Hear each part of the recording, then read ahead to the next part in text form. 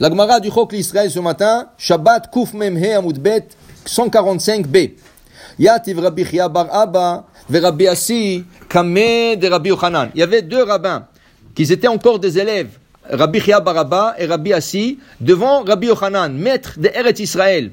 Ve'ativ Rabbi Yochanan ve Kameh Namnem. Et le maître était en train de somnoler. Et comme ça, il était un peu fatigué. Amar le Rabbi Chia bar Abba le Rabbi Assi mipnema ofot shebebavel shmenim. Alors, les élèves commençaient à parler entre eux. Un, il pose la question à l'autre. Dis-moi, comment ça se fait que les colombes, elles sont plus grasses à Babylone qu'en Israël? Et c'est vrai, quand tu vas en Israël, tu vois les colombes, elles sont maigres. Tu les vois ici, bah, ils sont grasses. Tu vois rien que le corbeau. Tu vois le corbeau ici, ils sont noirs, comme ça, brillants. Tu vas en Israël, ils sont gris. On dirait qu'ils ont perdu la couleur. Alors il lui dit, comment ça se fait que c'est comme ça dans les oiseaux? Alors il lui dit, Amarler kalach la midbar Azza ve'erech shmeni mehem. Il dit, qu'est-ce que tu me racontes des histoires? Il dit, viens avec moi à Azza et je vais te montrer des oiseaux qui sont vraiment grasses. Alors, c'est pas une question.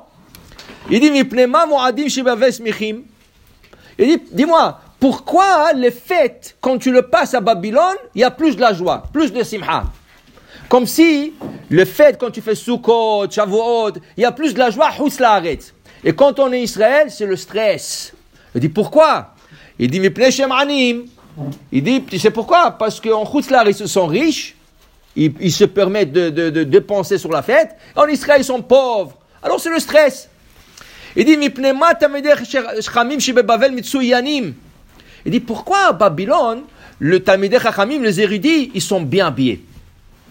Ils sont slick, comme ça, beaux et tout ça. Et en Israël, ils sont mal habillés, le costume déchiré. Il dit, pourquoi? Il dit, parce qu'à Babylone, ils ne sont pas Bnei Torah. Ce n'est pas des gens de Torah. Alors, puisqu'ils n'ont pas de Torah, ils s'habillent bien. Tu comprends? En Israël, ça ne le regarde pas. Lui, donne-lui la Torah. Qu'est-ce que ça le regarde, le costume? Il dit, Mipnema, Nochri Mezoamim. Il dit, pourquoi le Goïm, ils sont comme ça, comment ils sont pas délicats. Ils sont pas délicats. Il dit, c'est pourquoi? Parce qu'ils mangent n'importe quoi qui bouge, ils mangent. Des souris, des serpents, n'importe quoi ils mangent. Alors ça rend l'âme brute. Ça rend l'âme comme ça dure. Quand tu manges du manger fin, tu as une âme fine. Itarbu Rabbi Yochanan. Maintenant, tout ça, c'est la discussion entre deux élèves. Du coup, le rabbin s'élève. Amar lehu, il leur a dit, Dardake, mes élèves, Lo kachamati lachem, emor la chochma achoti at. Im barur lecha davar kachotcha, shi asura lecha emro, viemla vantro. Si tu sais quelque chose pour sûr, dis-le. Si tu n'es pas sûr, ne le dis pas. Il dit, j'ai entendu votre conversation et j'ai entendu les questions, mais je n'ai pas aimé les réponses. Les réponses n'étaient pas justes. Alors maintenant, qu'est-ce qu'il va faire Rabbi Yochanan? Il va reprendre les questions et il va donner les réponses. Alors il dit comme ça. Amar lahem, mipnei ma ofot shebebavel shmenim, mipnei shelo galu. Tu sais pourquoi les oiseaux en Hutz La'aretz sont plus grasses? Ils sont plus gros et tout. Tu sais pourquoi? Parce que les oiseaux de Hutz La'aretz n'ont jamais été exilés. Les oiseaux d'Israël ont été exilés.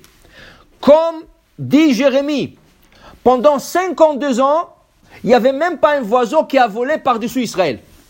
Quand Israël a été exilé après la destruction du premier temple, Dieu a interdit que quelqu'un passe sur la terre d'Israël. Pas seulement sur terre, même en l'air. Même pas un animal est resté en Israël. Tout, Israël, pendant 52 ans, c'est devenu un désert total. Personne n'est passé. Et même Hachem a interdit aux oiseaux de voler par-dessus Israël. Ça veut dire que c'est pas rien que les Juifs qui ont été exilés, les hommes, c'est les animaux et les oiseaux. Et c'est pour ça que tu trouves que les oiseaux qui ont été exilés, ils n'ont pas trouvé à manger. Puisque quand ils sont retournés en Israël, ils étaient déjà maigres. Alors c'était devenu comme ça, une race des oiseaux maigres. Ça, c'est la raison. C'est pourquoi ils sont maigres. Après, il leur a dit, Vous savez pourquoi à Babylone, les fêtes sont plus joyeuses? Parce qu'ils n'étaient pas dans la malédiction. Dans le prophète Oshéa, il emmène là-bas que Dieu a juré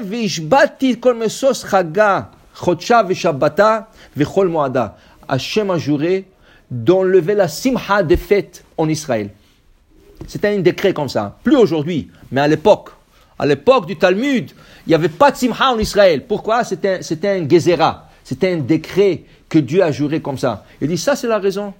C'est ça la raison. Pas parce qu'ils sont plus riches. C'est pas parce qu'ils dépensent plus. Au contraire, si tu veux voir aujourd'hui en Israël, va voir qu'est-ce qu'ils dépensent pour le Shabbat. Va voir qu'est-ce qu'ils dépensent pour le Shabbat. Pas comme ici. Là-bas, c'est encore mieux. 3 et 4 fois. Et tu demandes des fois la question, mais c'est des gens qui n'ont pas d'argent. Mais ils mettent le paquet pour Shabbat. C'est pas une question d'argent.